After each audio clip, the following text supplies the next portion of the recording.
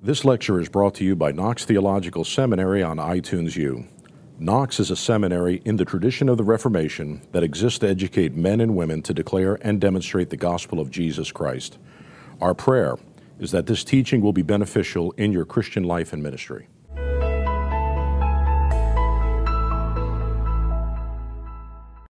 We've got oratio, meditatio, and now we move into the third one, which is sort of, it's the strange one. It's the one where Luther kind of fully brought himself to it. It's not the conclusion that you expect from saying we pray and then we meditate and then, oh wait, what? This is what happens? Like why would that happen? It's kind of Luther. Yeah, like, man, Luther, come on, dude. Things are supposed to just get better when I pray and meditate. And Luther said that is progressively sanctify, right? Yeah. No. that is just not going to happen. Because what he says is what happens when we read Scripture is you don't just simply contemplate things in some sort of neutral mode. You don't just receive some sort of blissed illumination, but you feel, as a sinner, an attack on yourself. Because what he says, there's always the possibility in front of you that you could be destroyed, that there is going to be an end to your life. And when we read Scripture, we find out particularly that end that is possible is one that is separate from God. However you want to understand that, Scripture does testify to this sense of destruction, of not being in relationship to God anymore. And that is something that, especially terrified the young Luther and sent him into this tentatio or Anfechtung. The image that Luther liked to return to over and over again is that reading Scripture is sort of like Jacob at the Jabbok River, where you're tackled by this unknown presence who And you're dislocated. Yeah, you're in a struggle, Yeah. and the person doesn't identify himself to you right away. And we'll come back to that image because I think That's good. it's really interesting. But here's how Luther describes tentatio. He says, "This is the touchstone that teaches you not only to know and understand, but also to experience how right, how true, how sweet, how lovely, how mighty, how comforting is God's word, wisdom above all wisdom. So you see why it is that David so often in this psalm laments concerning all the enemies, the wicked princes and tyrants, the lying and godless spirits, which he must suffer by reason of the very fact that he meditates, that he applies himself to God's word. For as soon as God's word goes forth through you, the devil will afflict you and make you a real doctor of theology and teach you by his attacks to seek and to love God's word." To use another image that Luther likes, as soon as God gives you that command in the garden, that's when the serpent comes up and says, "Did God really say?" As soon as you hear that word of Scripture, there's always going to be that thing that comes in and says, can you really trust this? Is this really not just true, but true for you? Are you appropriately applying the preposition to yourself? How Luther talks in Galatians, you have to apply the preposition. It's not just Jesus Christ is love, but Jesus Christ is love for you. But we'll always find ways to question whether that's the truth. Can it be applied to me, who is a sinner? I just messed up earlier today. I'm always thinking terrible things. There are 1,000 different things in life that can throw you into despair or worry about the certainty of God's promise for you. And the interesting thing is Luther said that happens precisely when you are in the Word and precisely when you are hearing it, because the devil likes more than anything else to come to you in that moment and say, no, this is not true for you. And so that's a really interesting thing, I think. Where David in the psalm is complaining about his enemies, Luther was complaining about the papacy and his other various enemies, because he said, look, I was in the Word. I was coming to this new understanding of things. And that is precisely when the whole horde of people rushed me and they've excommunicated me, they've tried to kill me. The devil has always assaulted me throughout my life. So you're driven into this struggle. And this struggle is it's described in Scripture itself. You think about passages where we read about spiritual warfare in Ephesians 6 and all these things. When we come into Scripture, it's not just revealed to us that life and history and the earth is some sort of playground for the sanctified, but it is the battlefield where the war is happening. The gospel tells us that the war has been won by Jesus on the cross, and yet we still exist in that battlefield day by day, and the enemy wants to take the word from us. The good thing here is that Luther says it's precisely this experience of tentatio, of experiencing this agonizing struggle, that makes you a theologian. It's the experience of being thrown into despair, of having your life upended, of being told that that word is not actually for you, that teaches you to hold to the word. It's the Holy Spirit working in those experiences to make that word day in, day out more and more clear and certain and fully assured for you. So to quote Luther, he says, "It is by living, no, not living, but by dying and giving ourselves up to hell that we become theologians, not by understanding, reading, and speculating." How come that goes on like every seminary? By being driven to hell that you become a theologian. Yeah. Come give yourself to hell. Living, dying, and being damned. Yeah. Such a great word. Can you quote that again? I tell you, that scripture in, is it 2 Timothy 3:16, where he says, in season and analyses, be ready to deliver the word of God in season and out of season. That's got some of this undertow to it, because when you are upset, when you're tired, when you don't understand, when you are assailed, when you get the cancer diagnosis, those things will make you what you are not right now. And that's key to being a theologian. Yeah, I think that's exactly right. It's having those experiences that strip away your delusions and the walls you build up, and it leaves you with nothing except for the word. So, Zach, did you want something? Yeah, could you mind re-quoting that again? Oh, okay. Zach's going to blog about it. No, I'm. It says, "It is by living, no, not living, but by dying and giving ourselves up to hell that we become theologians, not by understanding, reading, and speculating." It's in this vein, Luther's misunderstood or misquoted reason is the devil's whore.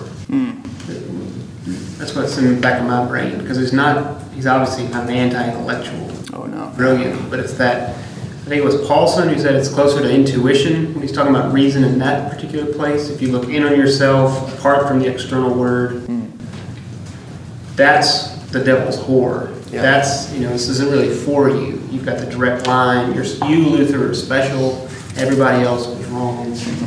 That's what he stood up and did well, so to speak. Is that right? Am I in the right vein? Oh, for sure.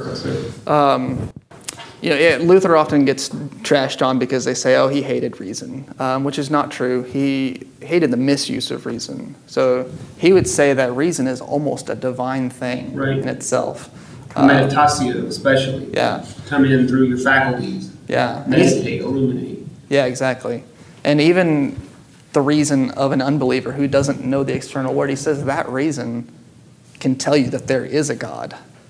His example is the sailors that Jonah was with. They all cry out to God because he knows they exist, but they don't have the Spirit to illuminate them. They don't have that external word. So it's that reason can do a lot, and it's really important. It can tell you that there's a God, but only Jesus Christ makes God known to us. And if you say reason can do that, that's The devil's whore. yeah. Do you know where he said that? Where the source is? Is that table talk, or is that? It's in Galatians, isn't it? I think I just read it. Google, see who's faster. What are you guys asking the question about? I just like crazy questions. Where- Really digging. Where the quote "reason is the devil's whore" comes from in Luther. It's partly in table talks. It's not Galatians. But it's also in work, just like generic. This isn't helpful.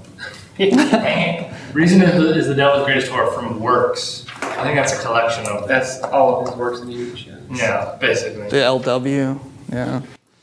Just a few more things on tentatio before we will take a break. We mentioned at lunch sort of, the issue of the first commandment. What happens when you hear the first commandment? And Luther would say to meditate on the first commandment is to become wrapped up in this battle between the one God and the many gods, and particularly the many gods that we create in and of ourselves.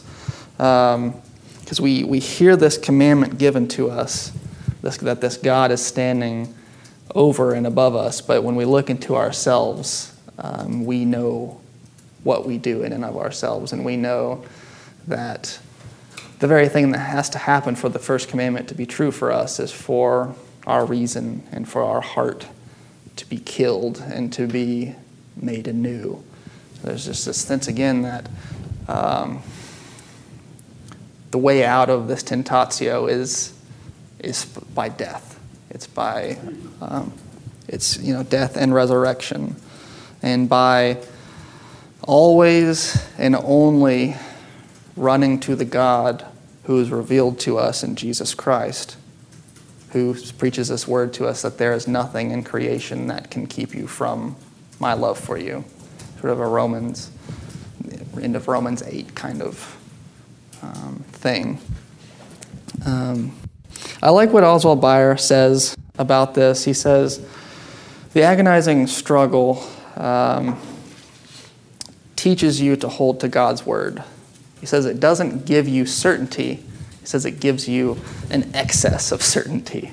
It gives you more than you could ever need because it's something beyond cognitive knowledge. It's not something that's just grasping your reason such that you know it's true, but it is literally turning all of you to this word, bringing your heart, your soul, your mind, your spirit, everything, every bit of you is killed and remade by the Spirit, and all of it exists in relationship to the God that is revealed to us in His Word. Are you gonna? I'm probably gonna need my paper on some part of this. The two wills of God, the hidden and revealed God, or tentatio is a part of that, where we run from the unpreached God, the absolute God, to the revealed God. Is that part of what we're doing in the bondage of the will? Oh yeah. Oh yeah. No, wait. Yeah, that's a Right on the edge. great topic. Yeah. And I like that we'll get to that in the antinomian disputations too. Talking about how the Holy Spirit can work on us as the hidden God. Mm-hmm. It's a fascinating topic. Yeah. So we'll get there. And that's the thing is that part of this assault and this despair and this agonizing struggle comes from the fact that we are assaulted by God's hiddenness. That it doesn't always feel like even that God is there, but it feels particularly like God is not there for you. And that is, in essence, the hiddenness of God assaulting you. And to that assault, we always have to hold forth that word. Yeah. It's God acting very ungodly. Yeah, Luther didn't show. the hidden God is the devil. Yeah, that's where I want to go. Yeah. We'll talk more about this, but Bayer, you may have read Bayer. Where he talks pretty about, heavy into Bayer recently. Yeah, the God revealed to us in the Word is the triune God who gives himself for us. That's God revealed, and God hidden, we just kind of have to have a general doctrine of God. And these two things cannot be united in our experience. There will be eschatological unity when it is revealed to us that the God who is revealed is this God who is God in himself. But we will never experience it like that in its unity in this life. Mm-hmm. So, yeah. Good. It's messed up stuff, man. Bondage of the will, never seek God outside of Jesus Christ. The hidden God is the devil. Can you unpack that just a little bit? If you come back Wednesday. Okay. Yeah. If you haven't given up on me by then. I think it's still so I'm not going anywhere. Okay, well, you might get lost on a beach somewhere. You never know. So, for Luther, this is what it means to be a theologian. It's someone who experiences this agonizing struggle, but then goes into prayer in reading the Holy Scripture, of humbling himself before God, that God in the midst of this struggle always gives his promise, proclaimed, sung, mediated through the sacraments, that God reveals himself to us, and we have to go where he promises to be given. And the agonizing struggle will make it clear to you where God is to be found, because you will quickly see all of the places where he is not found, where his love is not felt, where you find no promises, but only burdens and crushing defeat, as it were. Do you feel like this has come together a little bit? I feel like I have to say, this will be on the final exam. It's not a pattern of Lectio Divina that's familiar to the evangelical spiritual disciplines world. No. I like it though. I do too, because I feel like it brings something realistic into our lives. Is that reading Scripture is not always this experience of just getting the promise that makes you feel good. I had to preach on Mark 10 a couple of weeks ago on divorce, which was super fun. Not at all, but it's hard to do that in a way that people don't just feel crushed when they leave the church. And I had a woman come up to me and she said, I'm divorced, and I had read this text and the other divorce text just hundreds of times, trying to figure out what they mean for me. And she says, I never felt anything but just guilt and despair. And it was really a fascinating thing that she said that, because she said, so I knew that I just had to trust in God's forgiveness. There you go. Experience makes a theologian. That's right. Experience of being damned. Yeah. So that, she had learned how to be a theologian in that moment. That's good. Yeah, that's going to stick with me for a while, I think. It's helpful for me just to remember that calls these the 3 rules for studying Scripture. Not just the 3 rules for Christian life, for Christian living, because it's not 3 rules disembodied from the Word. Not just oratio and tentatio and sort of living outside of the text. It's a strong tether to the Scripture itself. Yeah, because it's easy to let prayer become this disconnected thing. It's easy. Meditation, it's kind of out there. It's just me in my backyard doing my thing. Exactly. The other comment we should talk about a little bit. Sure. How this takes place in community. I'm talking about the community of believers. It's taking place here in this community of saints, but it also, in a greater sense, in our churches. This kind of thing must take place, I think, in community, because you learn from these babies from the others. You learn from others a lot of this stuff. It's not part of what you learned academically. Yeah. Yeah. And that's where the role of ministry and pastoral care is extremely important. Because all of this will ultimately lead you to proclamation, hopefully. Because from your experience, you can speak to the experience of others, not in further contributing to their struggle, but in handing over to them the word of the promise, which gives them something to cling to. Do you think it's safe to say that you don't eliminate the illumination, but maybe it comes after the torment of the soul? Like, because like the illustration that you gave, like she had an illumination, right? Yeah. Do you think Luther would agree with that, or did he just eliminate illumination altogether? No, you do receive illumination. It's just that sort of illumination redefined as particularly the illumination of seeing that the only thing I have in this life that will give me a sure promise is the promise of Jesus Christ. So it's that sort of illumination rather than, I don't know, however else we might conceive of illumination as just being full of knowledge or... Right. Yeah. Gnosticism, God is doing a new thing. Yeah. I think in his day, what would have been the illumination in the 14th century monastic practice. I mean, spiritual sacramental ascent, system yeah. was built up around the church. Yeah. So it's another way of saying that all of Scripture points us to Jesus. Yes. Yep. Lost Christian brother. Yep. Because nothing can be disconnected from that word. And that word is what gives you Christ.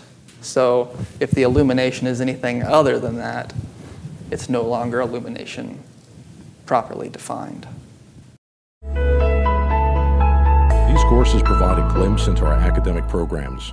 Knox students can take 1 week or semester-length courses in person at our South Florida campus or choose to complete a degree entirely online. By bringing together academic excellence, a vibrant community of learning, and flexible scheduling, Knox offers today's students timeless truth through modern convenience. For more information about earning credit toward a master's degree, please visit our website at knoxseminary.edu.